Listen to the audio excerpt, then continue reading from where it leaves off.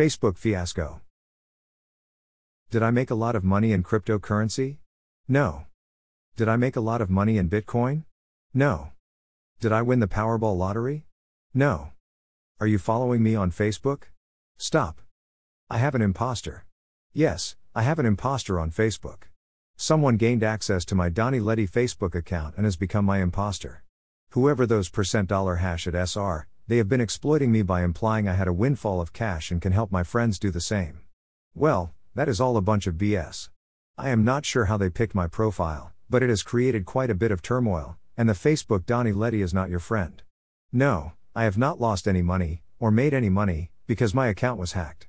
But, whoever has access to my account wants you to send them money. Do not send money to them.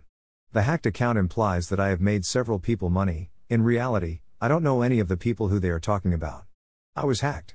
It is all a whole bunch of BS. I am done with Facebook.